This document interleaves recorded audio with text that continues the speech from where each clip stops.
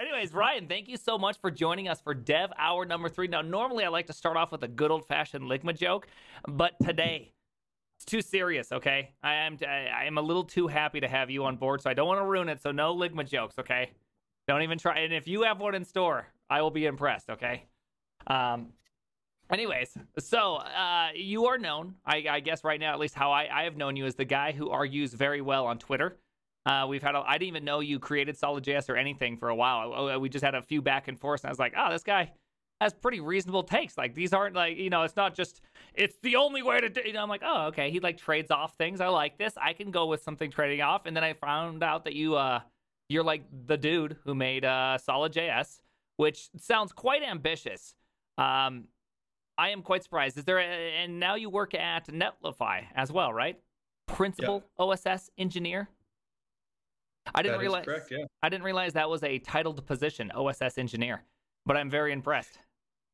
Yeah, it feels relatively new. I'm seeing these companies pick up people to work on OSS. It's always been a challenge to find monetization models and ways to support projects maybe a little bit on the smaller side. So yeah, I think this is great. Seeing companies like Netlify, Vercel, like picking up engineers to actually just work on the OSS project, not even necessarily feeding back into like the stuff they're actually building at the company. Obviously with someone like doing deployment, that makes a ton of sense, because as long as people are using these tools, this puts the company right there, and people will think of them. You'll be like, oh yeah, I'm making a solid project, I should go deploy it on Netlify. Yeah, and not only that, but you're also going to have this whole like ecosystem where the younger engineers are going to be coming in. They're going to be like, oh, that's that Solid guy. Oh, he works at Netlify. This is a cool company, right? Like, they're going to associate coolness, or, I mean, I assume you're cool. I'm still assuming you're a cool guy. I don't know you quite yet, so we'll find out by the end of this. But nonetheless, there's like a whole perception brand thing that goes into this as well. I think it's a really smart move. I assume this is going to be a much more popular way to get engineers and to just do recruiting in general, and like technology adoption and all that coming up in the future. And so your job right now at Netlify is kind of like one of the first to do this. Yeah. I mean, I think for the last couple of years, there's been some opportunities for people to do this, in a select few, but we're seeing more and more of it. Vercel sort of started kicking it off in the fall. They hired Rich Harris, Jared Palmer. Honestly, that list just goes on and on. It felt like every week there was someone new there. Netlify started bringing some people on in the new year. Zach Leatherman, who makes 11D, and myself. And I think it's really exciting to see. Yeah, a few years ago, I never would have expected this to happen. I mean, it's tricky to picture, but it's also kind of like in my opinion, the VC space on open source. You're like, what's the product? You're giving it away for free. Mm-hmm. How do you make money off it? I think ultimately we all need these software projects. Like, so someone has to, foot the bill, and I don't know if you want to call it charity necessarily, because they can benefit from it, but it is really amazing to be able to have the ability to be able to build these really cool things, and not have to worry about how you're going to put food on the table, so to speak. Yeah, or try to balance. I mean, because I know that, I'm in a somewhat similar position in the sense that I build a lot of things on the side, do a lot of streaming that. And there is definitely a challenge you have to have with family, job, and doing these things on the side. And by the necessity, something has to suffer from it. And it's always hard to make any sort of trade-off in the work and family space. And so it tends to be the OSS side of things, right? I have plenty of OSS tickets sitting out right now that could very well be fixed, where I'm like, no, it's just sleep that disappears. And I had a decent amount of experience with that, and that was the thing. I was getting tired, really, really tired. If you try and cut yourself less than 6 hours a day for weeks at a time, it does actually add up, and you get exhausted. And I was getting really tired. And the timing of this couldn't have been better. I was just like, let me work on Solid. Let me do that. Because I was doing that. I mean, to be fair, I love my work at eBay. I was working on a JavaScript framework there. So I was working on an open source project there. It just wasn't the one that I started. And I still believe very much in what they're doing. I believe so much. That's why I wanted to do it. But it involved me working my day job for eBay, and then spending time with the family, and then like late night working on Solid, and then like repeat, repeat, repeat. Yeah, and I find that like there just comes a point where, once you cross that 6 hour mark, especially like I just like I become disproportional in how I feel about things as well. Like, like if me and my wife have like a small fight in my head, I just like I don't know, I just like lose grip with reality where I'm like, dude, everything sucks. You're like, whoa, I'm just sleepy. That's all it actually is I just haven't done what human bodies should be doing. And that's rough. So you kept this up for quite some time before Yeah, you yeah, I mean, Solid is about as old as my firstborn. Technically speaking, she's turned 7 next month. I was working on some stuff and I was playing with it, reactivity, and I had a reason. I was my old job at the startup. We were using Knockout and stuff, and Mhm. kind of like our own custom setup that we had, and we're kind of deprecating it. Or sorry, it wasn't so much we were deprecating. It was just like all the libraries and dependencies were getting old and out of date, Yeah. and things weren't as modern as nice. So I started kind of just playing with like, how would we update it, and then how could we change things? And at a certain point, I was kind of up all night already after my daughter was born, and then I was just like, okay, well, she's going to be up in like an hour anyways again. I'm just going to stay up this and just start working on Solid, and just start working on this framework and see where it goes. And it's kind of on and off and playing around with it. And then eventually about around the time she was 1, I made my first commit. I remember up on Bitbucket, I think it was August 2016, and Oh, wow. I kept on working on it since then. So yeah, I've been playing with this stuff for like, I said, about 7 years now. Interesting. So it was. This is kind of getting into the ideation and creation of Solid. So Knockout. It reminded me that's RxJS like, right? It's like observable like. Am I correct on that? It's been so Yeah, long yeah, since I've even heard the name it's Knockout. It feels like it's a kind of decade. fun. Yeah, well, and that's because it literally has been more than a decade. Yeah, like it's funny. I don't know what Microsoft was doing in the mid 2000s, but they were basically on the reactive side pioneering kind of both approaches. Hmm. The RX stuff kind of came up around 2008, 2009 at Yep. Microsoft, and I remember playing with Knockout. Link. It was kind of an interesting experience. And Knockout is actually from the exact same time period. And what's interesting to me is RX is kind of this all encompass, it's more encompassing, wider, like reactivity as a philosophy, like, Hmm. you have everything from observables to, different types of primitives like behavior subjects and, Yeah. stuff like that. Knockout basically fixated on like UI development in one piece. So it's like if you took behavior subjects from RX and then just built everything off that and got rid of the whole rest of RxJS. Like it's Hmm. just like build the whole thing off behavior subjects. Um, is how I explain it sometimes to RX people. But generally speaking, it it works out to a different sort of reactive system. I actually explain this to people as actually being a different flavor of reactivity, because in RX it's all about asynchronous streams, about things that change and progress through time and watching that transformation, which makes a lot of sense on a lot of stuff, like Hmm. handling requests from a server, things that happen over time, but the kind of reactivity that we use in JavaScript frameworks often is about synchronization. It's about making sure that everything is consistent at all times, and that instead of being like a long pipe visually, it's more like I don't know what to call it, like a bunch of points. Like instead of having like this really a bunch of these long streams that kind of wrap around each other, it's like a flight control center where you have like a billion lights and you want them all to light Yeah. up in the right patterns, a giant light bright or something. Like you want to make sure that everything stays in sync.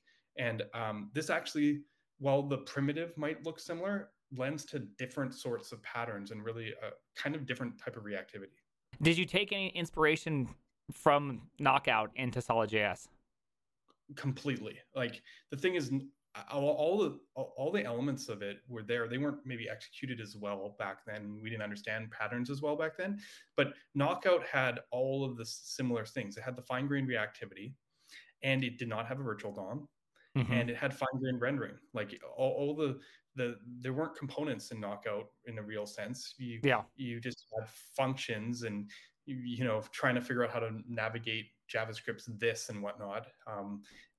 But generally speaking, a lot of the fundamental stuff was there. They just didn't have as much guarantees on consistency, and they hadn't really developed other patterns. So knockout was kind of a mess. Yeah. We were told to use something called MVVM, model view model.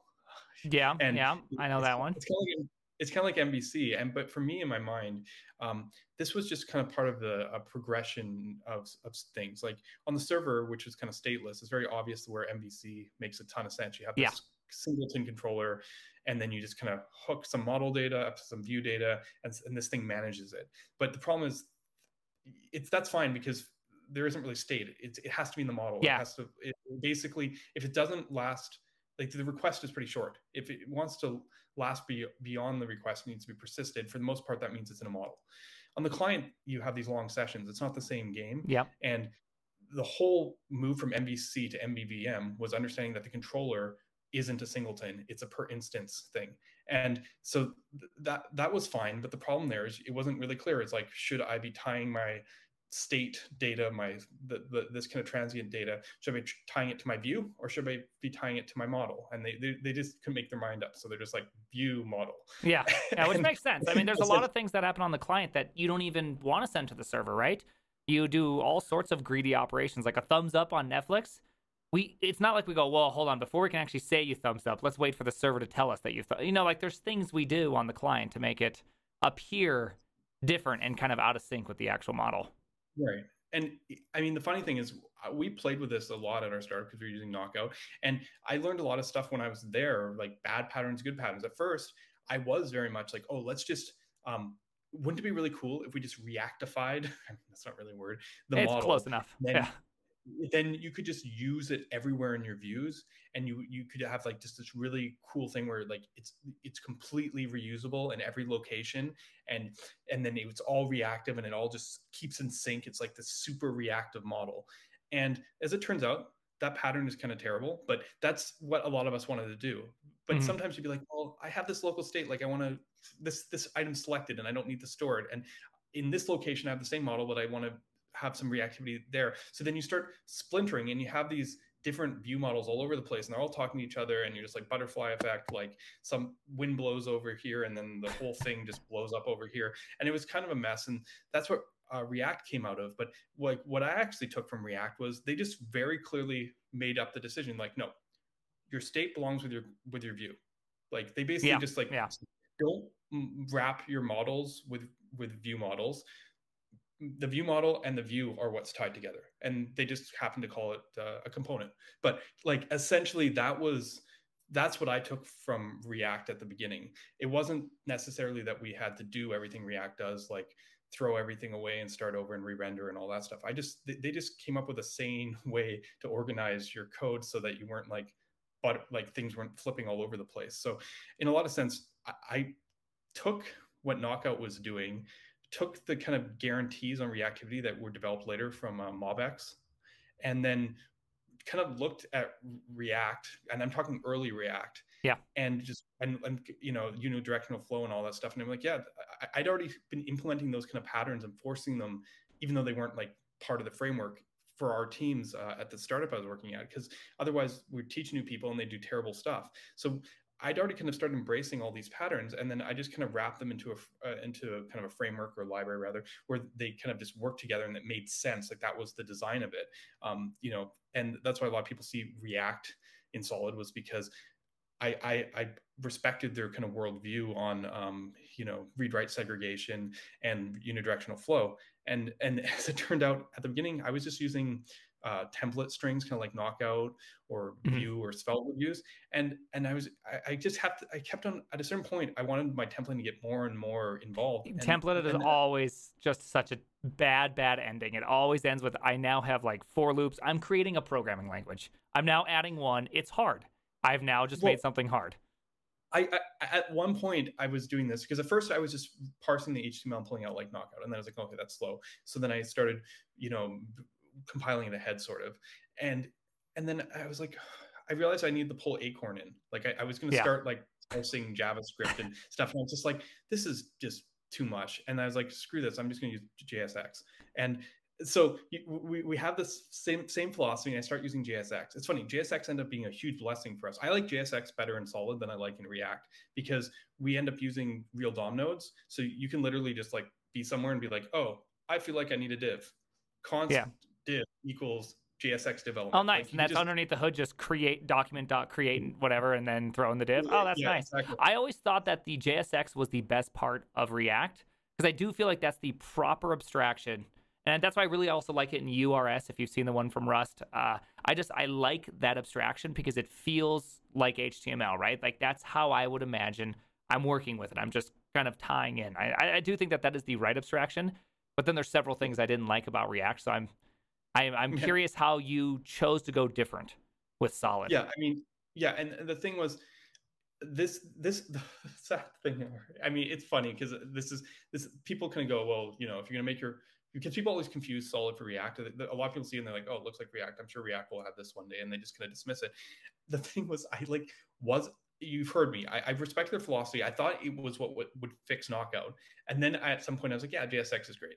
But even then, let's go back to that. So what are we at? When I moved to JSX, 2017. Let's pretend now that you look at React in 2017 and you look at Solid. They look really different, because basically at that point Solid had its modern form. I didn't even release it on open source, but essentially we had these reactive little primitives, like signals and some computed, signals, computeds, and essentially, and we had JSX. And because I'd used Knockout in classes, it was a waste of time. You just put all your code in the constructor, because you're just firing up this reactivity. And the only thing that ever was a class method in a reactive library are the event handlers, but then you're dealing with this and stuff. So I was just using function components with these primitives, like I used to use in Knockout and JSX. And no one really confused us with React at that point. And then React went and released hooks. And then suddenly everyone's like hooks look like a reactive library. It was when React actually released hooks that we actually started looking like really the same.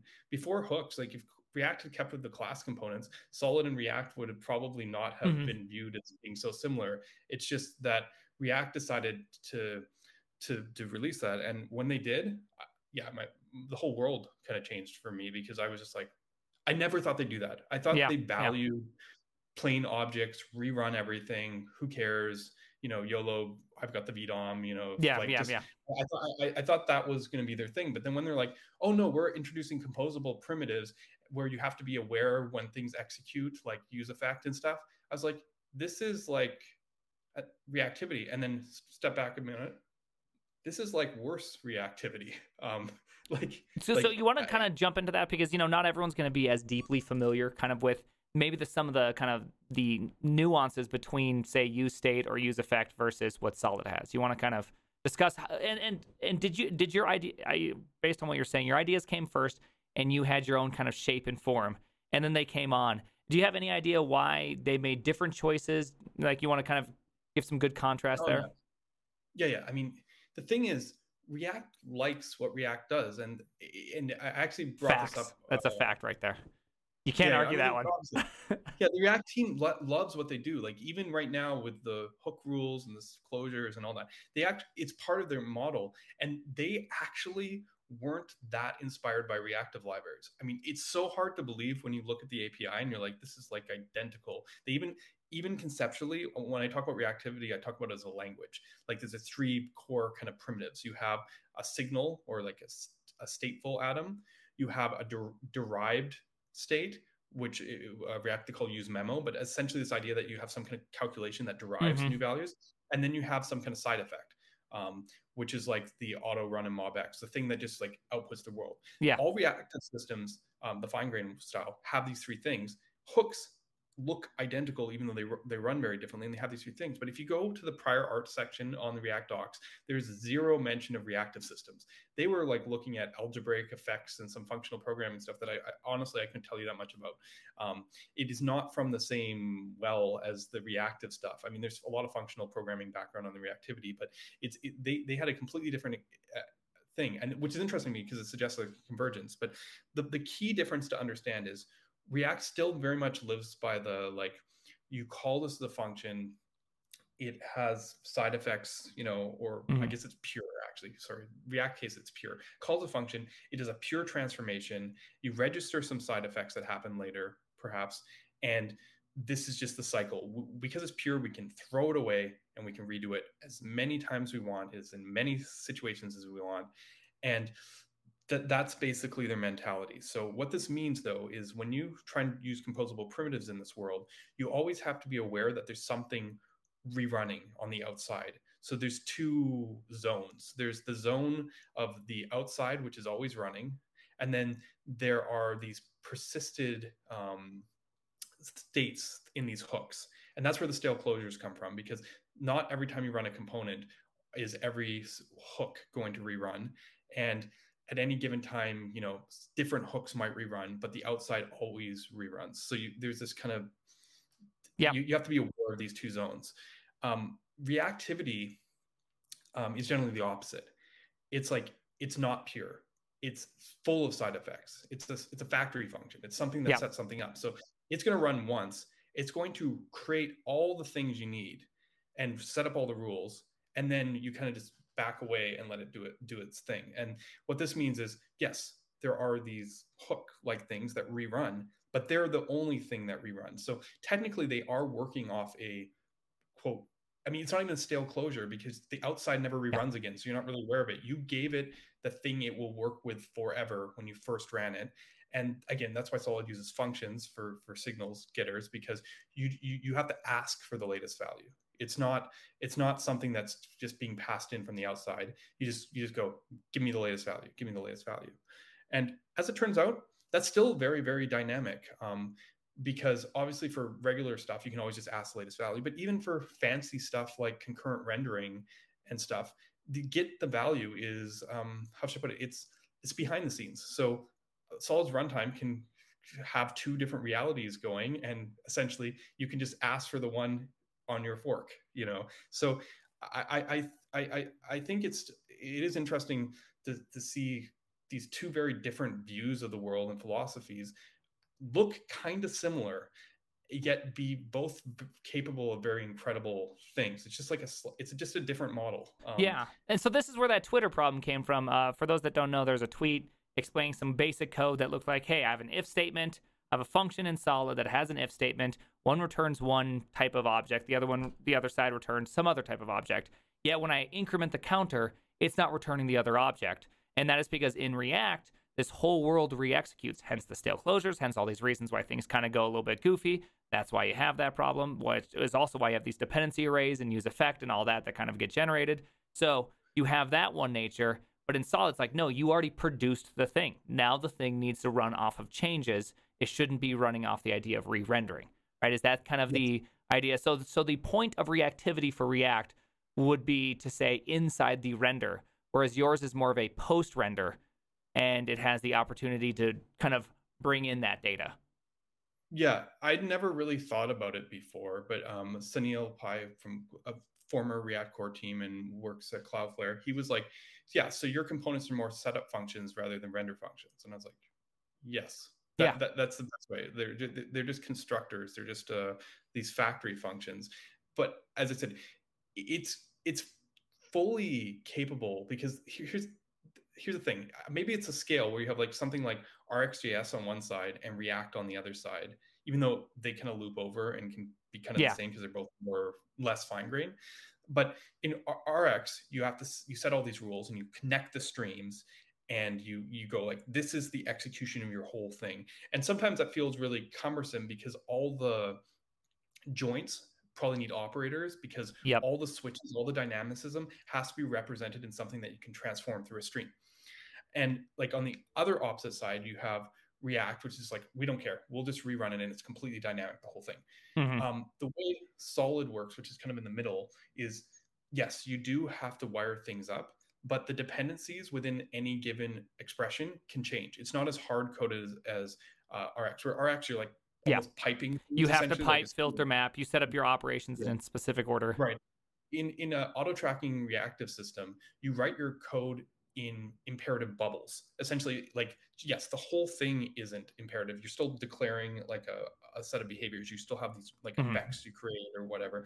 But once you're inside them, it's all conditional dependency tracking. That's why there's no dependency array. So if you are inside one and you branch one way versus the other way, the thing on the branch not taken is not tracked and not executed and won't affect in the future. So like if you don't take the lower path and it depends on a different dependency, updating that different dependency isn't going to cause your effect to rerun. And you might be like, oh, well, is this dangerous? You might miss updates and stuff, but it's not, because that decision of which branch to take is also a reactive value. So the only way you could ever get to the other branch is if that value changed. So this actually kind of minimizes work, but the key part actually is that it lets you still have a bit of that imperative feel of React. It's funny because we'll talk about React and declarative, but from my view, React is very imperative. It's very top down, and you can still get these little imperative pieces. So it's not as like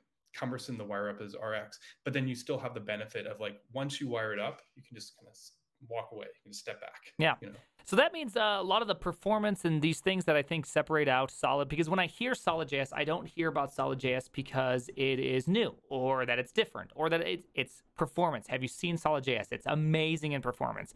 And so what you're telling me is that a lot of these things had no, like, you didn't start off going, I want to make React fast. You started off completely different, just like, oh, I'm at Knockout. I need to get somewhere else. I'm not really a big fan of React. We're just going to keep on going here. And that's how it came to be. So how did you start kind of discovering these things where like, well, wait a second, this is not just faster, it's way faster. Because I was always told, obviously, the VDOM, especially in 2016, 2017, transducers for life right back then, right? Which is, I still don't even know what that word technically means in React world. But, like that whole world was all about, trust me, it's super fast. VDOM's going to save humanity. It's the fastest thing ever created. And here comes yours, very different. No VDOM, just DOM nodes, which I've been told historically have been terrible, is actually just like blazingly fast. Some favorite terms I believe people use out there. Well, by the way, do you use the term blazingly fast? Can you start? I try not to. Can you put that on the? Can I get that in the docs? If I make a PR with blazingly fast, will you accept it? No, I can't. I can't. Inferno already kind of owned that for a little bit, and then they dropped it. I have a huge Inferno is like it's not anymore, but historically it's the fastest VDOM library, and I have huge respect for Inferno. Maybe I could talk about that in terms of performance, but we looked at Inferno in the beginning when we were switching to React at Netflix. A few of us came up with oppositions, and Inferno was thrown out there as like the middle ground for why it's better. But anyway, sorry, keep going on. So I mean, here's the thing. If you were using something like Knockout back in 2012 or 13 before React came out, and then React told you, like, if you're using Angular, it's different, or Backbone, you might have been like, wow, I get to just like inner HTML without inner HTML or whatever. Yeah. But if you're using something like Knockout where you're doing these fine-grained updates, and the React team comes and tells you that React is way faster because it redoes everything and pushes it through a virtual DOM and then diffs it, you're just like, what are you smoking? Because like it doesn't actually make sense. You're telling me you just do all this extra work and it's going to be faster than my computer that updates one point in the DOM? And plus the garbage. I mean, my big thing has always been the reconciliation, which is a heavy garbage related activity. So I've always been very curious how that worked out, but everyone believed him. Everyone drank the Kool-Aid at that point, saying it was the fastest. I never heard anyone say anything differently. But somehow you landed on it. Yeah, well, I mean, I used it and I just was like, I was confused. And to be fair, the benchmarks at the time were terrible. Like the early benchmarks, like stuff like Jeremy S. Kennis was making were like rotating circles or animation benchmarks. And I looked at them and I kind of played with them and they weren't even measuring the right thing. I actually played with them a bit and I realized that Knockout was React was like, it's not bad. They show Angular and look, we're even faster than Angular, even with this approach. And they're like, so you get to just not worry about this crap. And it's pretty fast. But when I went into those update benchmarks and I actually got them measuring the right things, Knockout was like 10 times faster than Angular and Backbone and that on these update animations. And that makes sense what it's good for. Problem, obviously, is the next few years, React did have a good argument to show why they were performant. They started making all these benchmarks, like the stock ticker benchmark, I think Ryan Florence made or whatever, where they literally would take a bunch of data from the server and just spam the page with full data loads, Yep. and then Yep. show how React could diff it. Like, let's face it, a naive approach with fine-grained reactivity there is not going to be good, because it's just overhead when you're going to replace all the data anyways, like to do all these separate events and do all this stuff. And they're like, look, we're fast. And to be fair, maybe that's a real use case. I've never been in that use case where I have an API that inefficient, where that I'm re-rendering the whole page at multiple times a second and expect it to be fast. But that was the kind of benchmarks during that time period, and it kind of showed the case off. And I just was like, okay, I mean, I'm more used to things that users do, but they did have a point. Sometimes reactivity is more expensive to create, and it wasn't until compilers got a heavier role in it that it kind of came to sense. Because the problem is, how do you mitigate the creation cost? Well, one of the cool things is with a compiler and static analysis, you can go, okay, like Knockout used to walk the DOM tree and then like find the bindings. That's not good. Then what I realized is, if I could use a compiler to know exactly where all the bindings were ahead of time, and just like went straight to them and attached them and separated the creation of the DOM nodes from the reactive bindings, essentially, we could get a lot of performance. And that's kind of where my work was in 2016, 2017, and why I ultimately open sourced the library. This is still before React hooks. April 2018, I open sourced the library so I could put it in the JS framework benchmark. Because basically, I realized that if I could like clone the nodes, which is a trick that lit HTML kind of showed me, that it was faster to do, like, basically look at the template, pull out all the DOM nodes, and then just clone them. And if I could just then basically just walk to the specific nodes and attach the reactive nodes, this was actually a faster performance a way of creating the DOM than any VDOM library was doing. Mm-hmm. So suddenly the approach, which always had the fastest updates, was also the fastest for creation. And that was a game changer, because suddenly there wasn't the trade-off. It was just better across the board. And that was a big part on the client rendering story, and where Solid got to where it is. That's why sometimes when people talk to me about the performance stuff now, I kind of joke, like, most of the performance stuff hasn't changed in 5 or 6 years. I mean, it really was that time period. It was basically, Inferno had taken the DOM API performance to the next level around 2015-16. I took what I saw from that, and another library, Surplus, which was the first reactive library that I'd seen with JSX. Never even heard Surplus. So, yeah, RIP Surplus. I'm sorry, whoever created it out there, if you're listening. Yeah, Adam Hill was great, and he actually he inspired a lot of the stuff in Solid. At the time, at one point I thought I would just kind of merge projects, but essentially it wasn't as actively maintained, and I thought that people wouldn't use the system. I thought it was too clunky with all the signals and stuff, and I thought people wanted plain objects, because that was what React was about. So I pushed really hard into proxies. We still use proxies, but ironically now, these days, everybody likes the reactivity and the signals.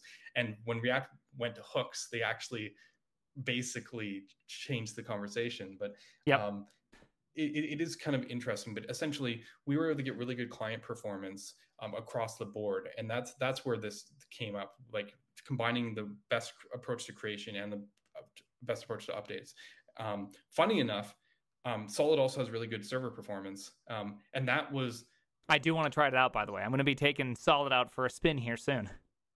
That was from a completely different source. I mean, sometimes these things are completely unrelated. I actually tried to take Solid's reactivity and client rendering and wire up a JS DOM, because I didn't believe in server rendering as much. Like, early on, I didn't respect it enough, I have to admit. You didn't think it existed? Is that what you mean? You didn't believe in it? Well, no, like I just thought, it just doesn't exist. I don't believe in server rendering. I'd only worked on like behind login single page apps for like a decade, and actually even before that in my old company. I was just okay with it. It just wasn't my use case. People can and I was like, okay, well, maybe we can just JS DOM it. But then I was like, okay, I care about performance. Let's see. And I was like, I couldn't even get like React level server rendering with this. It was like half. And I was just like, oh my God, this is terrible. So then I was like, okay, what can I do? And I tried all this. I tried a bunch of stuff. And then it was actually, I got my inspiration from another framework called Marco from eBay, which is where I ended up working for them later. Yeah. But they actually had solved it years and years and years before, basically because they were coming at it from a back end perspective, and they were just like, oh, when we're in the client, we have a VDOM, but when we're on the server, we just concatenate strings. And essentially, Svelte had adopted it, but not as performantly. Marco was like 10 times faster than everything else on the server, pretty much. And I did that at first, but it was still slow because I had the reactive system. So this is the crazy part about Solid. On the server, we actually import a different runtime that isn't reactive, and all the create signals are just kind of window dressing over. Yeah. Yeah, like they just don't do anything. And as it turns out, tweaking the performance of the string concatenation, replacing the reactive runtime. And it still works because I've created mechanisms where we can do stuff like async rendering and streaming, and basically putting it all together, we were able to even basically 3-4x Marco's performance, and that was huge, because when I started benchmarking, it was like yeah, I mean, compare it to React sometimes is like 20x or like in some benchmarks. I don't trust every benchmark, but I'm very a highly skeptical individual of benchmarks. One of the biggest things that I see most people do is that benchmarks are almost exclusively ran on everyone's own computer, right? One of the biggest disasters you can possibly do. You've done obviously a lot of benchmarking. Do you have any tips, some pro tips out there for us that are just trying to be script kiddies out here in the benchmarking world? I mean, you can't trust your single results. Test on multiple devices, try and create some kind of control. One thing I loved about the JS Framework benchmark is it is on this guy's computer, but it's been on this guy's computer, and he's upgraded a couple times now, forever. And he is an impartial person who's not trying to do anything. He's very meticulous, and he tried it on Linux, he tried it on Windows, he tried it on Mac, and he tries his best to try and stabilize that stuff. As a person myself, I'm just always very much aware of it. I was running on Windows WSL2 benchmarking. Different platforms, and you always get slightly different results on the different platforms. There's variance between runs. Yeah, you can't. You need an environment where you can strip everything away, turn off like weird compiler mitigations and stuff, like all the security stuff, because you'll just get random stuff interfering with the performance. I got to say, Stefan, who runs JS Framework Benchmark, does a really good job. For myself, when I post stuff in articles, I just try my best to just be as fair as I can, and be as, what's the term, conservative, because it will run differently for people. So you don't want to just like go, this one run, this is the fastest, and then just be like go crazy on it, because it's going to come back around. It always does. Just as long as you approach it with a certain amount of honesty and like error, like room for error, then I think it's fine. But yeah, it's very precise. Everyone will find things. Like one person pointed out one of the benchmarks I did. They're like, oh, I noticed you're doing something with garbage collecting, but in a real world you wouldn't use it. And then this spun out a whole bunch of conversation about the difference between behaviors in different browsers in terms of garbage collection timing. Like, you know what I mean? Yeah, like, yeah. You just got. So you were manually running garbage collection? Yeah, I have never had a good experience with that. It's almost historically always slower. The framework doesn't do that. I'm talking in the benchmark. The idea was that you trying to get a clean slate, and it's on this one of these reactive benchmarks that I run on Node. That was originally written by the guy who created Surplus, that JSX reactive library, and he basically this was a test purely to see mostly the creation speed of reactivity. Reactivity is usually really fast update, but not so much on creation. And everything we've had to do for the last couple of years on the React side is to optimize for creation, because updating would be fast enough even if you de-opt. And yeah, in that benchmark, before each run, it actually tries to start clear with manual garbage collection with some of those like cool. That's naughty to me, at least. Yeah, which is what started that whole conversation.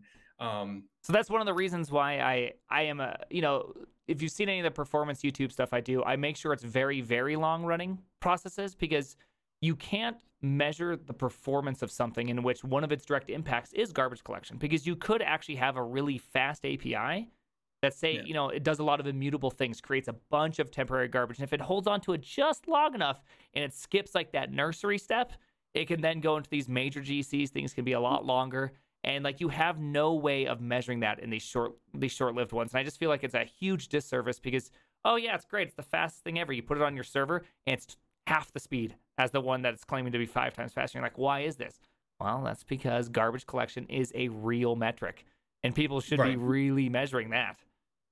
Right. And for what should I call it?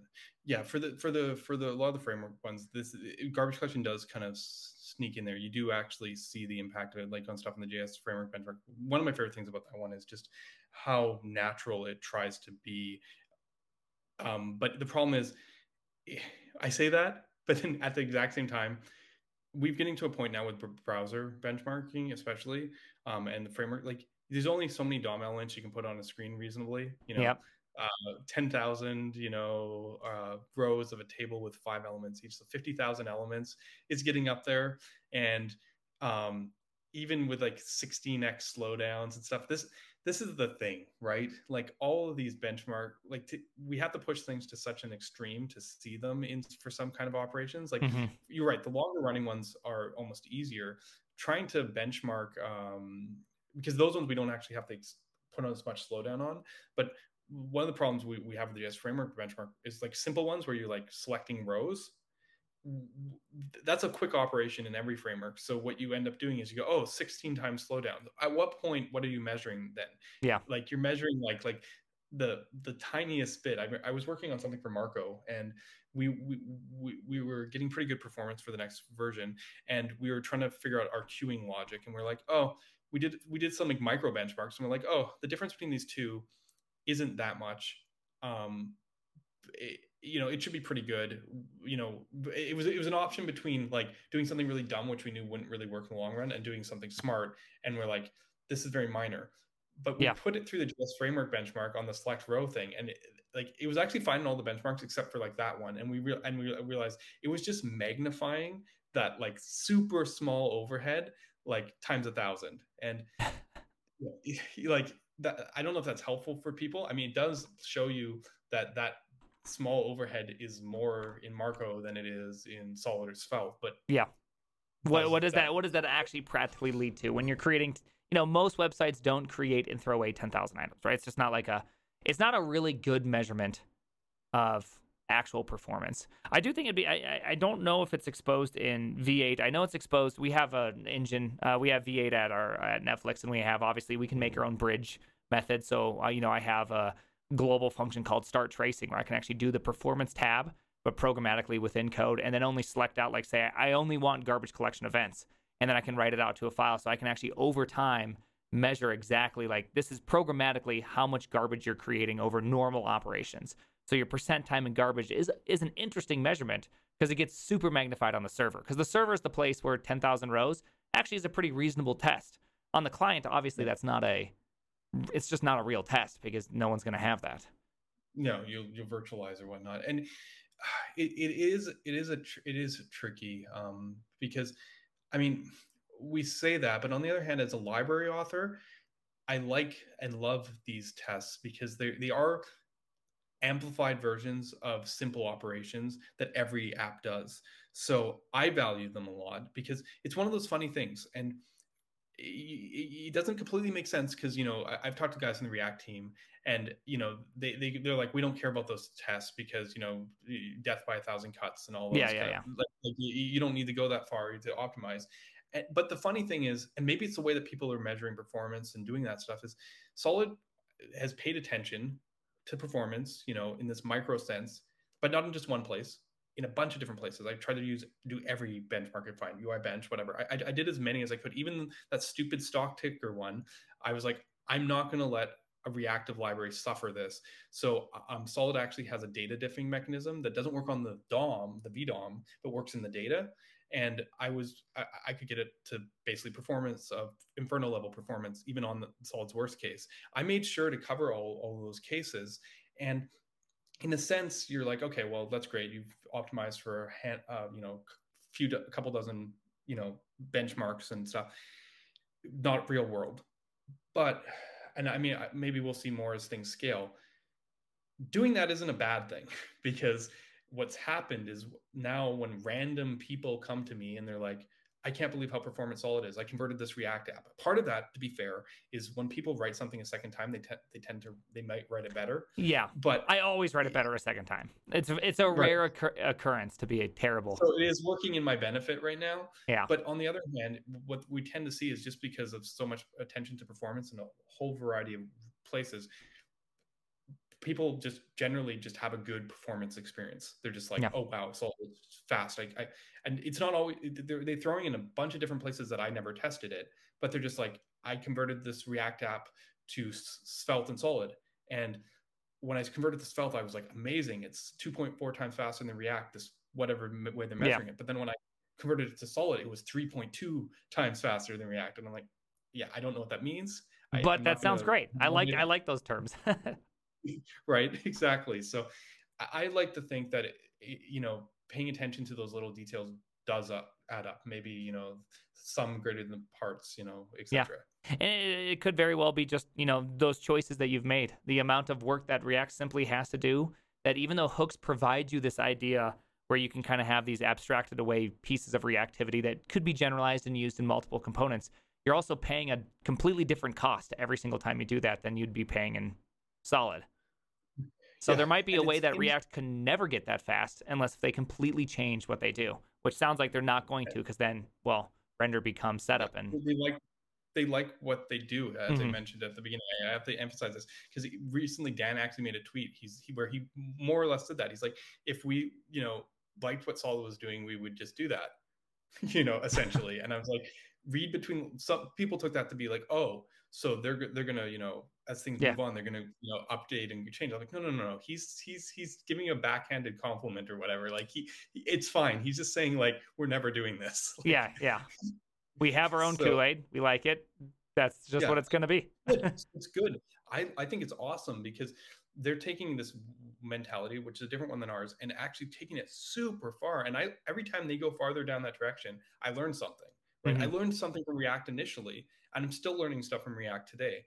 And the thing is, the VDOM itself is this overhead, but you still have to write the code, and there's still architectural considerations. And we've seen with stuff like Inferno, like in my mind, the gap of performance on the front end side, at least, Inferno did 60% of the work up from React. Like React's here, Inferno got things like to like, if React's to double vanilla JS in some scale, Inferno managed to get it down to being 20% over vanilla JS. There is a diminishing returns kind of problem. Solid got that next 10%, but Inferno spanned the whole like 80% or whatever, and it's a VDOM. So to be fair, and there's a new VDOM library I saw not that long ago, BlockDOM, where someone actually took the same template cloning trick that Solid uses and used it in a VDOM, and we're like neck and neck right now. I mean, I don't know if they have all the features and the other considerations. It's not as mature, but just the pure rendering, they show that a VDOM on a pure rendering side can be right up there with the reactive library. I don't think that's actually what we should be focusing on in the benchmarks. It's more about how you author apps and the patterns, right? Are you more likely to cause re-renders and that whole thing? Like the raw performance of the VDOM isn't necessarily that bad. And I think people aren't really clear on that point because, a lot of the hype around Svelte and that, they're like, no VDOM. It's funny because you talked at the beginning about me having to be kind of metered and balanced. It was because like doing this testing, that like it's not that simple. Like there's all these other trade-offs and considerations. And the truth of the matter is you can have very performant virtual DOMs as well. You could argue it's unnecessary, but you can have very performant versions. I don't know if end user code benefits if you're going to have stuff like hook rules and that kind of confusion. But the raw rendering can be fast if you know exactly what you're doing. So um, it's a more ambiguous message, which is why I don't speak as much in absolutes. But Yeah.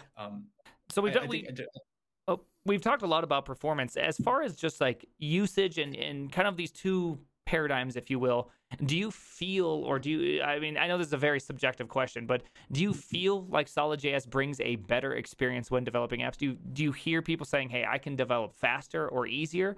Or is it still, like ultimately all development sucks, right? Bugs always happen. Nothing is easy, right? Nothing's ever going to be easy. There's no silver bullet to make things easy. But do you feel like Solid made a better jump or a different jump or a worse jump? well, I'm giving you all the options, okay? It'd be unfair of me only to be like, is it best or is it only great? Which one is it? yeah. No, I think it does. I mean, that's what it started at for me. I mean, there was the performance skepticism, but I just liked these granular primitive patterns, this kind of run once mentality.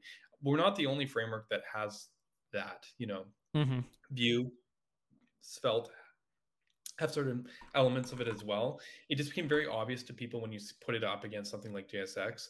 Solid's render is actually more granular than those two, so it is actually still very different from Svelte and Vue. I feel like it's for React devs, it's the first time where they can see that benefit in a domain that they like, and it's not just because of syntax.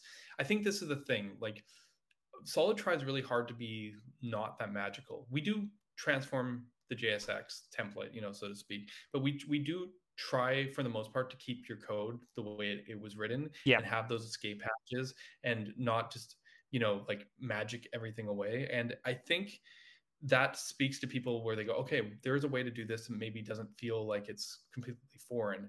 And I think it's great because suddenly there isn't dependency arrays. I mean, unless you want them, we have an option where you can like purposely add dependency arrays, and there isn't use callback. There isn't use ref for any. Well, we actually don't have use ref.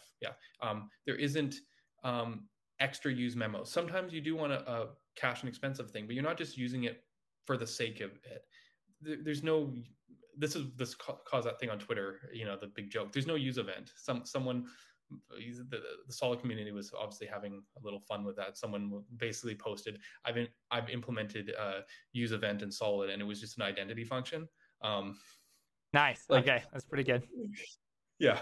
So like basically like those kind of concepts aren't there, and I feel that does simplify things. They aren't there in Vue or Svelte as well. So to be clear, it's just there's other kind of trade-offs. I think Solid keeps the kind of philosophy of React in terms of being like, we aren't trying to hide stuff from you. Like, here are the base primitives. These are composable. You have full control. The whole library versus framework thing. I think we're actually very far on that side, maybe even further than React on that side, if that makes sense, which actually has us very different than Vue and Svelte, which are more on the other side of things philosophically. And I think it's interesting because I do see it as a really nice improvement. But I mean, a lot of people also see Svelte, and for them, sometimes they go like, why didn't you just go all the way?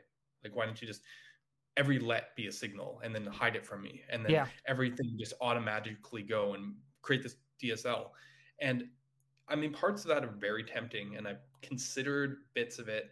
I've always liked the explicitness. I've been that developer that kind of goes like, I want to be in complete control. I want to feel like I can do everything with this. And at any point, I can just be like, I don't like what you're doing. I'm going to do my own thing.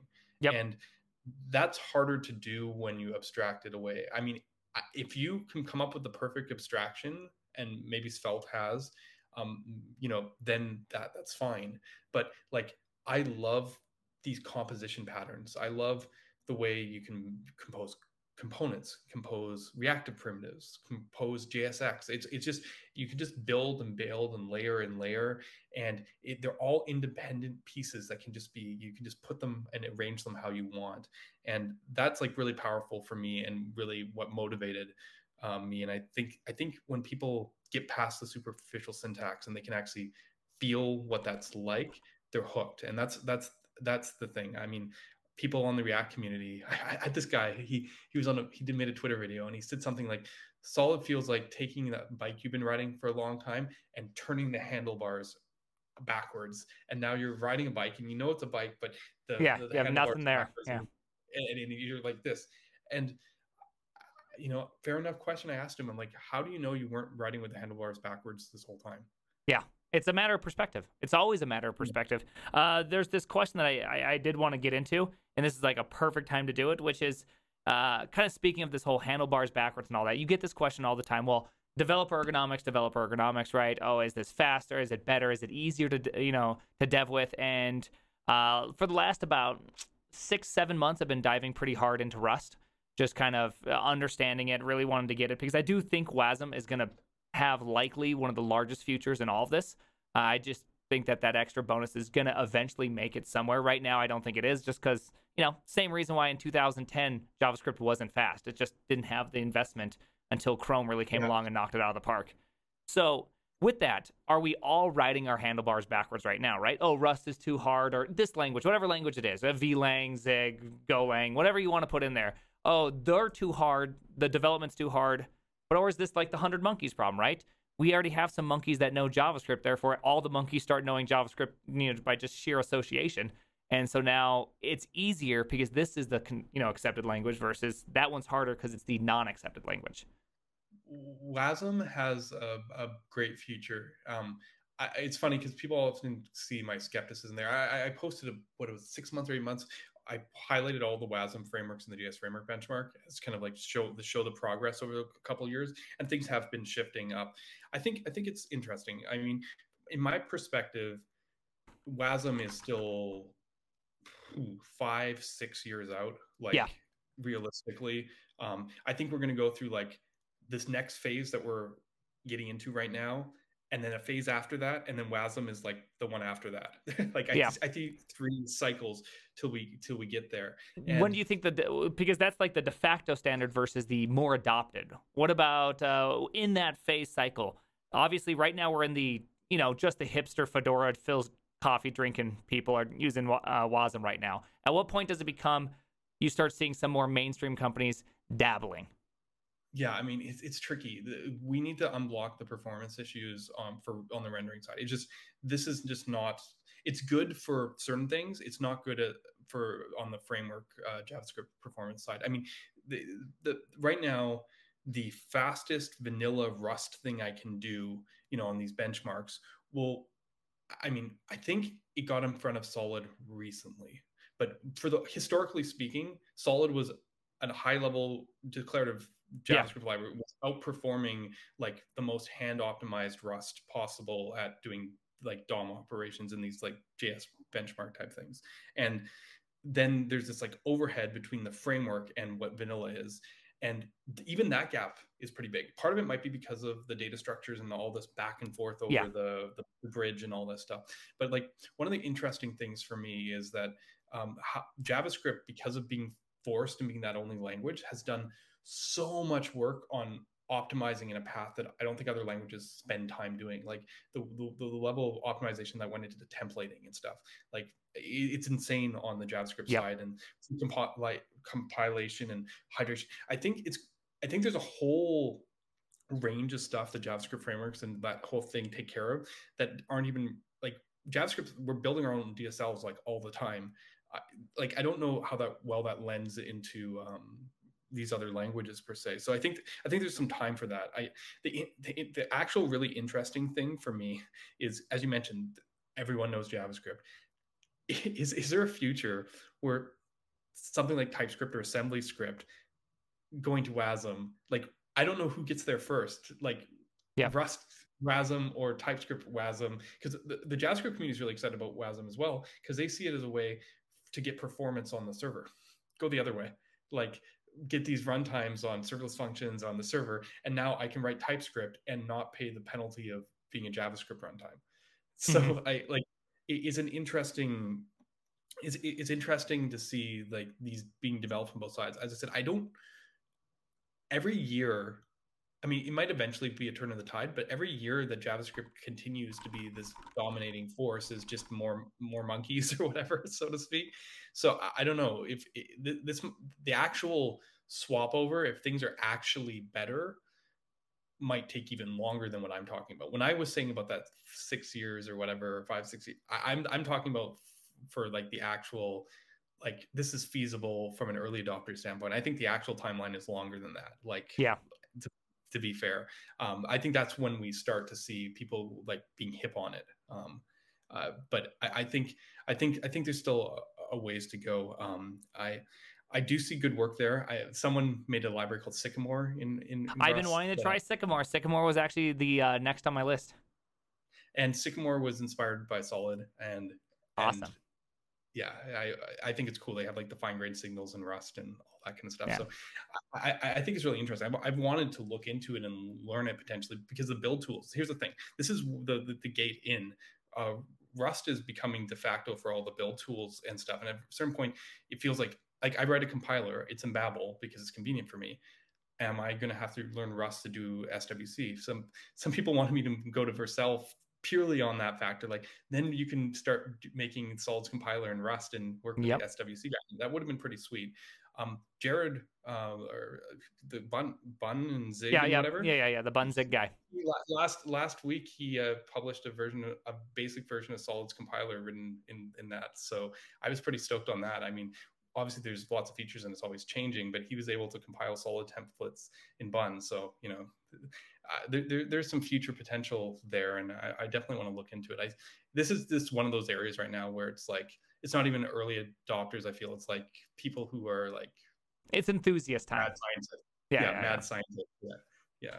Yeah, because I am, because a lot of where this kind of comes from is that I mean, anyone that's been in the stream long enough knows that I didn't like Rust. I was just not a big fan of it. I mostly didn't like the community. I find them annoying. They always constantly tell me why every project should be rewritten in Rust. It's just annoying most of the time, right? Go is a great language, very easy to get most of your performance in with almost no headache. But one thing that I noticed when doing all of this over the last 7 months is that as I do programming type things, I'll do these bets. Did I get it right first try? And for whatever reason, I know I feel like a meme already. For whatever reason, when I write the thing in Rust, the percentage chance that I am correct is just astronomically higher than TypeScript. For whatever reason, I don't know why the languages are that much different. It's just that it's so much easier to be right, even if you're slower. So it's like, yeah, if you have to run a track or a lap around a track, in Rust you run at 75% speed, but to get it right in TypeScript you have to go around twice.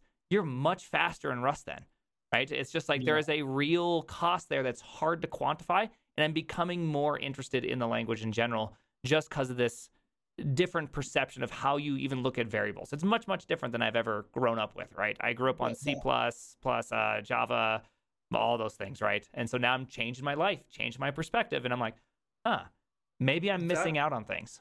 That's different. That might be a really good point, to be fair. It's funny. You bring up TypeScript, and I talked about TypeScript being the future and all this stuff, and it kind of has been and stuff. It's no secret to anyone here. I don't actually like TypeScript. Like I wrote Solid in TypeScript. I used TypeScript, but I'm like that begrudging person. I like stole the Batman Begins, like the thing we deserve but not what we need or whatever. When I talk about TypeScript, because like it's I've used other type languages. I used C#. I used C+. My background, I did .NET. I did, I've done type language. TypeScript was really hard for me. Still very hard. And it's so funny because I had a bubble. I was like really into those type languages and doing, full stack the old way. And then that company that was doing all that knockout stuff that I worked for 8 years, we used CoffeeScript. And that is, I know from type the opposite side, but it's like the hyper opposite side. And I got really good at CoffeeScript, like really good, like to the point, because here's the thing, it's a different flow. Woo. I know you.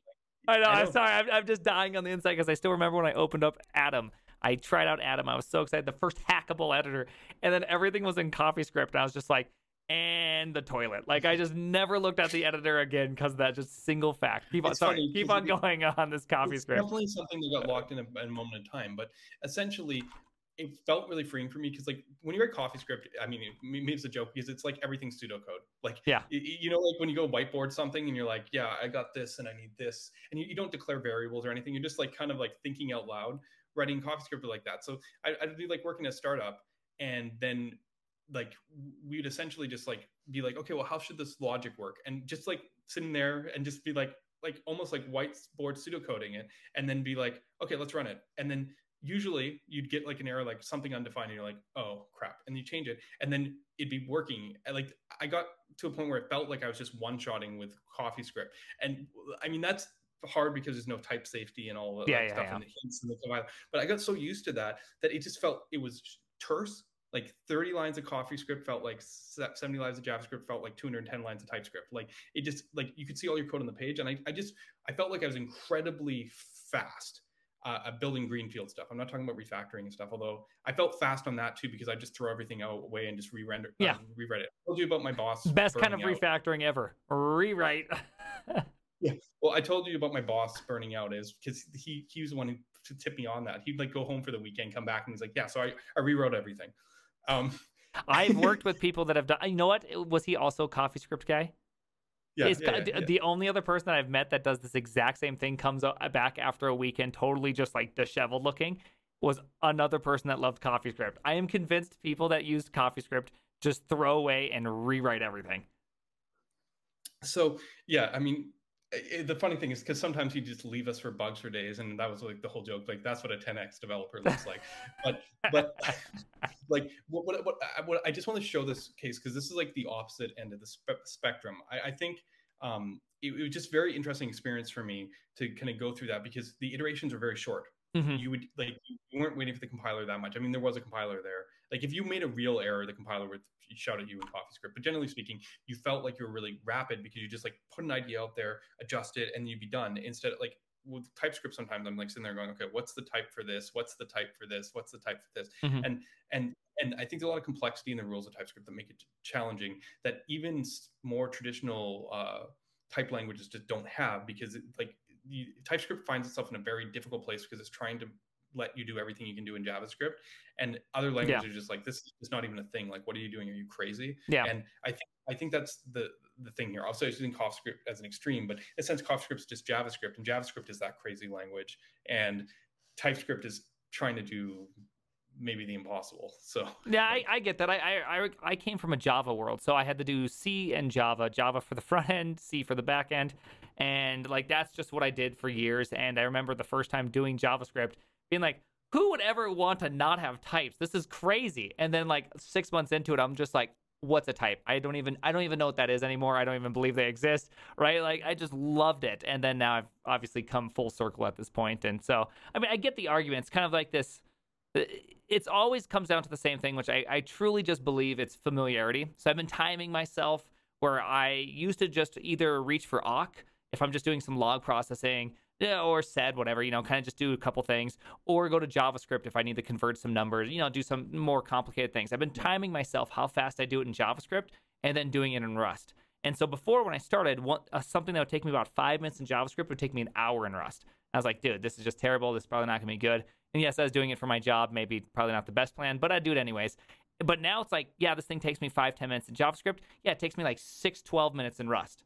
Because now it's like I'm familiar with, like all those things you forget that just took time, like fs read file sync, right? I just know that off the top of my head. In Rust, I'm like, how do you open a file, right? Like I'm searching, now I'm familiar with it. Now it's like, oh, I'm just going back and forth doing things fast. Maybe I've been lying to myself this whole time. I've been waiting for that to happen with me in TypeScript, but that I feel that level of speed, but maybe one day. But I do think there's an interesting point about languages and familiarity and timing and stuff, because one thing that I have been feeling this effect a bit on the solid side. I'm wrapping around because we're getting close to the end of our time here, but it was that like because of just this slightly simpler model, you people like a lot of times all the good examples that I have when I do talks or whatever end up being like, here's a React example that you thought would work. and then this is what it actually looks like in React, and then here's the solid example, and it looks like the original code that you wrote in your React example. Yeah. I think that's one of the really powerful things where, yeah, maybe it's worth spinning the handlebars around or whatever if you can get to a place where that your starting point is actually like where you end up. Because you know, I mean, not every example is a set interval. I don't know if you saw any of those conversations a little further back, because the whole joke is like, you know, in React is actually kind of difficult to make a set interval. You have to wrap it in effect, and then the stale closure, and then the whole fun thing. And in Solid, you just literally just go like set interval, you know, and move on with your day. Another example of that actually is the recent React compiler thing, where they were showing how they had this example of the to-do list and passing all this data through, and they were like, you can solve it by putting use memo all over the place and do all this stuff, or, you know, we can use a compiler and do this automatically for you. And then, of course, the catch, or the whole thing is, if you take Solid, the original code that you started before you tried to add all the Reactisms, before you add the compiler, actually just works, and it's perfectly performant. So like that, I think I haven't had the testimonials that much. I mean, I've had some, obviously, people, but I'm always a little bit skeptical. It's hard. You write something, you're like, I hope people like it, but my feel, at least personally, is that is a big part of what gets people excited about it. Like this kind of maybe return to a mindset where your starting point of thinking is actually where you mostly end up. Yeah, I do like that. There is some benefit to having less abstraction, in a sense. Like, I like the syntax extraction. Like, you don't need to say document.create node all the time, right? I think div it's a much clearer kind of abstraction, but it'd be because, you know, everyone knows debugging in React sucks. Your stacks are blown way out of, you know, portion. Same thing with, you know, RxJS. You start looking at your transforms and you're like, holy cow, I'm in this function. Where do I go next? I don't even know where I go next. Now I got to play the game of where am I putting my console logs, right? It's that, which is hard. Debugging is hard in general, and I think reactive systems just have this difficulty. And I think there's actually a real reason for this. I think imperative code, and maybe this is more to React's favor if you can ignore the complexities around hooks. Imperative code is easier to reason about because we as humans live in an imperative world. There's this and this and this and this and this, and we can step through the steps, and it makes a lot of sense. Declarative programming is about things just existing, and the details are abstracted. So reactivity is a declarative programming model, and so is our JSX. And with everything declarative, you know, in this kind of sense, it is actually a little bit challenging, because even if I can find those snippets of imperative code and jump into them, like, I guess put this another way, pretend you needed to debug HTML, like something in HTML wasn't working. How would you possibly do that? Like, there's no steps. It's just, this is what you're looking at. And reactivity is like that. So I have to admit, at least on the debug side, we aren't putting out there any easier or better. I think it's a place that we need to improve on, because people innately want declarative models. They want the ability to be able to, like, it simplifies our thinking when we can just go, this is the rule, and be able to step back from it. Like, you can just trust that the system will keep things synchronized. You've described what you want it to do. Now just let it do it. So this is a whole realm of research and stuff. I think it's really interesting. I mean, if someone can solve that for us, I think that maybe that's more important than any of the stuff that I've been doing in performance and even ergonomics, is if you can actually make it easy to reason about how our front-end apps work. Because whether you're React or Solid or Svelte or whoever, like, we like to think that we're simpler in that we don't transform most of your code, and it is just using these primitives. So like when you see a primitive, think of it like a promise. You just know how it behaves. But I mean, let's face it, at any given point when changes come in, those changes can apply in multiple places. It's not just like running top down, and that's the nature of declarativeness, and we want it, and we pay the price. Yeah. Well, Ryan, this has been awesome. I'm happy to have you on Dev Hour number 3. Thanks for coming on. I really appreciate that. So now, obviously, you have quite a few little social outlets here. You have Twitter. Let's see. Let me get your Twitter pulled up really quickly. I'll throw it in the chat, but you also stream. You're also a streamer, I believe is what they say. You stream on YouTube though, correct? Yeah. Yes, I've been streaming on YouTube. I'm not experiencing this at all. I just wanted to start talking about the concepts around framework design and stuff and performance and just put it out there. All right, well, there you go. First off, we spammed you can see it right here if you're on the stream. We spammed your Twitter link. Now let's get your YouTube link. Is it the same as your Twitter handle? It's not quite. I think I had to put a 9 behind my name or something. Give me a second. Let me see if I can pull that up. Why is everything obscured? I went to my channel on YouTube and it actually like, these are things I should know, right? Like, because I should be able to advertise myself. I'm like the worst. Yeah. There you go. I found it. It's Ryan Carniato, number 9, which sounds like Aviato. Which I mean, already I'm a big fan at that point. You know it. Yeah, so, I mean it's the Italian thing, right? Mm-hmm. If you get the Aviato response, that is Silicon Valley, Ehrlich Bachman startup. So I love that. It's a good show. But thank you so much for being on. Wonderful guest. I'm very excited about Solid. I'm very excited about that kind of future. That's why Svelte was really kind of interesting to me, is that it did take this approach where it's like, let's quit making so much abstraction and let's start bringing it back in. There's one point I found a bug in the Svelte framework without actually ever writing a line of code for Svelte. I was just like, oh, look, here, I'll fix something for you. Because it's just like, it's so much easier to understand these types of pieces of code than it is to understand something like React, right? Like, I just feel lost when I get in there. So I think it's quite amazing having these drive towards simplicity, drive towards less abstraction. I'm always a huge fan of. So thank you for doing the Lord's work out there. I really appreciate it. So everyone, hey, Ryan's going to be, what are you going to cover today on YouTube? So I have a stream starting in about 12 minutes, and I'm going to be covering actually React of all things, React server components. And I got Brett from Hydrogen or Shopify talking about Hydrogen. Essentially, I think there's been a lot of discussion about this, the future of React, and I want to kind of dig right into it and see what's going on with these. Awesome. So everybody, here we go. We'll link it one more time. And if you're watching on YouTube, I will have the GitHub, or I'll have his link both to his Twitter and his YouTube channel down below in the comments. So thank you for being here. And hey, maybe we'll have you on again sometime in the future when you get some new stuff. Yeah, I'll get a better streaming setup too. I can be all pro like you. So if you get a green screen, we could be in the bathroom together right now having a one-on-one. Now we can't do that. Now it's impossible. No bathroom ramen for anybody. All right, take care, bud.